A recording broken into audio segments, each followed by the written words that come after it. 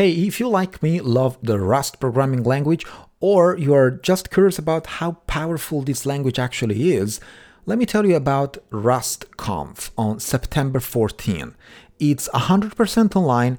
There will be talks about language internals, the Rust compiler, programming optimization strategies, and to make it even more relevant to you, there will be talks about computer vision and other core machine learning algorithms in Rust. Register now on rustconf.com. You will find a link in the show notes of this episode. Welcome back to another episode of Data Science at Home podcast. I'm Francesco, podcasting from the regular office of my company, Amethix Technologies, and this episode is indeed brought to you by Amethix Technologies. Amethix is a technology company that builds analytics solutions across different sectors. We all know that data projects easily run out of budget. With Amethix, you keep your project costs always under control. Amethix operates in sectors like energy, fintech, insurtech, healthcare and pharmaceuticals. So check that out at amethix.com. That's AMETHIX.com. So today I would like to speak about how to offload intensive computations or data intensive computations and make them faster. So there have been many attempts in the research and in the field of computer science in general about how to migrate certain type of operations or computations outside of the current client or the client that is actually executing that command, like the local machine. And the benefits of offloading computation or intensive or IO intensive operations to other servers can have extremely interesting benefits due to the fact that current operations are more and more data intensive, and the volumes of the data that are usually transferred or would be transferred in case these operations would be performed remotely, sometimes can even be prohibitive. And so the typical solution to this problem is to move the computation where the data is.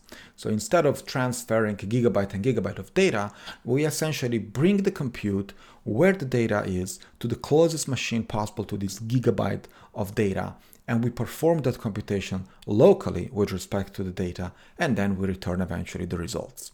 Easier said than done because the complexity that you might have in a system that does exactly this can be extremely high. And of course, it depends on the type of the infrastructure, it depends on the type of operations. Not all operations can be offloaded that easily.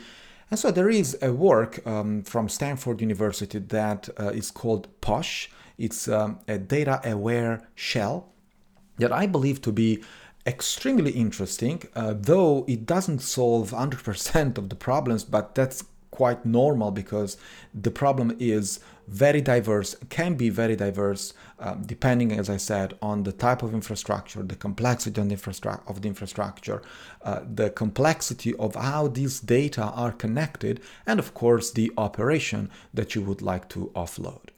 So in a nutshell, POSH is a tool that allows to reduce data movement by moving the code to the data and improve performance. And what code in particular? Well, it's shell commands. And that's why it's called a data-aware shell, because it's a shell that indeed is aware of the data on top of which it's going to perform certain operations, certain shell commands.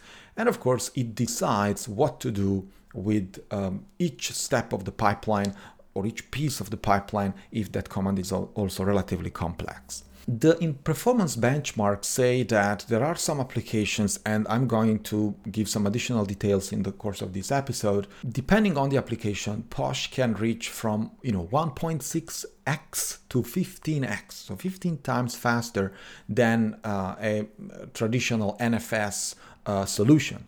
NFS stands for Network File System. And so there are some use cases that are not so, actually they're very common use cases. For example, running Git status, that can be some Git status on a repository that is stored remotely with respect to your laptop or your local machine. And the speed up in those cases is incredible. So it would be nice to give you some additional details of this very interesting work. POSH stands for Process Offload Shell, POSH, and that's a system that indeed offloads portions of unmodified shell commands to proxy servers closer to the data. I'm giving the definition how the researchers define their work, their baby POSH, and essentially a proxy server is a machine that has been allocated right next to the data or as close as possible to the data. Another important keyword is unmodified shell commands. The last thing that we want to do when we want to offload computation is, of course, to rewrite our program or our command with, infrastructure in mind and with decentralization in mind. That's the last thing that we want to do, because we want to maintain exactly the same way we deploy computation, and we would like automated tools that do the dirty job for us, right? And that's exactly what POSH intends to do, and we'll see how they achieve this particular challenge. Now, there are three things that essentially POSH wants to do. The first is to understand the semantics of shell commands before offloading them. So, of course, you cannot offload something if you don't understand the semantic of what that something is actually doing. Another task is, of course, distributing the pipeline across different machines that we call proxy servers. And finally, POSH wants to automatically parallelize these pipelines, or the pipelines that access many files or different data, while maintaining a sequential execution order, because that otherwise would change the semantic of the operation and would give us a wrong result. And so there are three essential components of what actually POSH is. There is a shell annotation interface, there is a parser and a scheduler, and finally there is an execution engine. So these three components altogether allow POSH to execute this, to solve the challenges that I just explained, and therefore offload computation in the most optimal way. So what do these components do? Well, the annotation interface is essentially the component that allows POSH to understand what is the shell command actually doing. And so these annotations are usually providing information related to the inputs or the output of the particular command. So, for example, one can say that the cat command, the concatenation command, essentially takes a list of inputs and outputs the content of the input. Or a grep or an awk command, you can describe what these commands do depending on what type of input these commands have, what type of outputs this command emit, and so on. Now, these annotations are written once per command, and they're usually provided by a human being, an engineer or a developer, right? But the nice idea of the authors of POSH is that eventually these annotations can be shared especially for popular programs, so a user doesn't have to write these things over and over again. The second component is the parser. Well, in fact, it's parser and scheduler. So what the parser does is something that is very well known to computer scientists, which is converting the shell program or the pipeline as the sequence of commands into a DAG, or a directed acyclic graph. Now, the conversion to a DAG is very important because it describes the steps of the computation as a graph. And then we can execute that graph somewhere else, right? This approach is very typical in computer science. It's the same approach that is used, for example, by software like Dask or TensorFlow or even PyTorch. There is your Python code or your neural network or your set of operations is essentially converted into a DAG, that is this acyclic graph, that is also called computational graph, and on which you can have an optimizer that eventually optimizes these operations. So you optimize the DAG, and finally you execute the optimized version of the DAG. So that's why it's a kind of an intermediate representation of what you are trying to do, from in this case, the shell commands or the set of shell commands, and what you want the machine to do instead. right? The third and last component is, of course, the execution engine. And this is also something that is very common in computer science for this type of problems, because the execution engine is, one or more proxy servers. And so what we need to do there is take the graph and, let's say, dispatch the graph to the many proxy servers that might be available. And we essentially are kind of offloading parts of the graphs or subgraphs to particular proxy servers that are particularly close to the data that is going to, let's say, touch or affect that particular subgraph, right? So why do we need shell annotations, or what we are actually doing in the first step? Well, in order to schedule and execute shell pipelines such that you want to minimize data movements, Posh must understand the semantics of these pipelines. All right. So that's very important. So that's why these commands must be annotated. Additional information has to be provided to Posh so that Posh can understand, for example, if a particular input is sitting next to which proxy server, so that that particular computation will be offloaded to that proxy server and not another, right? So that's the first thing. The second thing is that Posh wants to understand if any commands in the pipeline filter their input, because if there is input filtering, a particular behavior should be performed instead.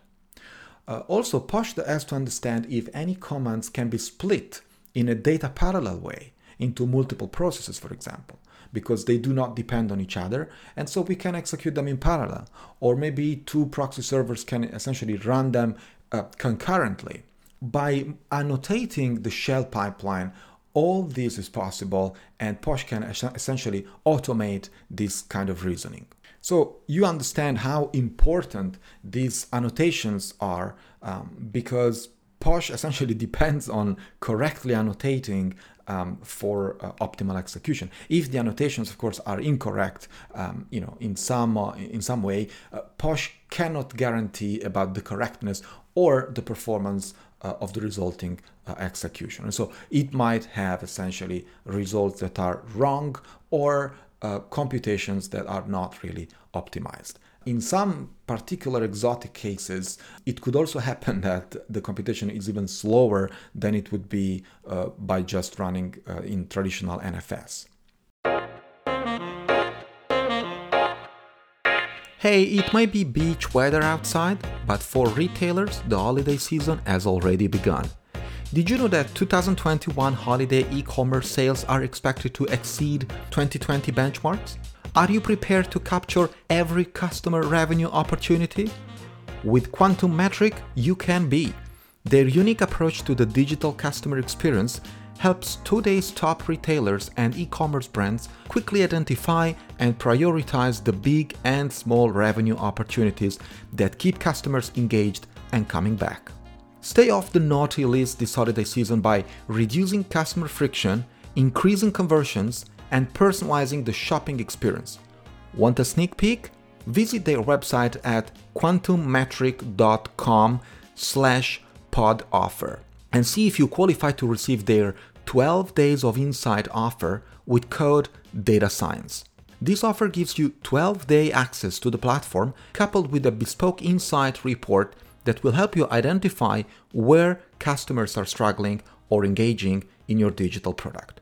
You will find the link in the show notes of this episode at datascienceathome.com.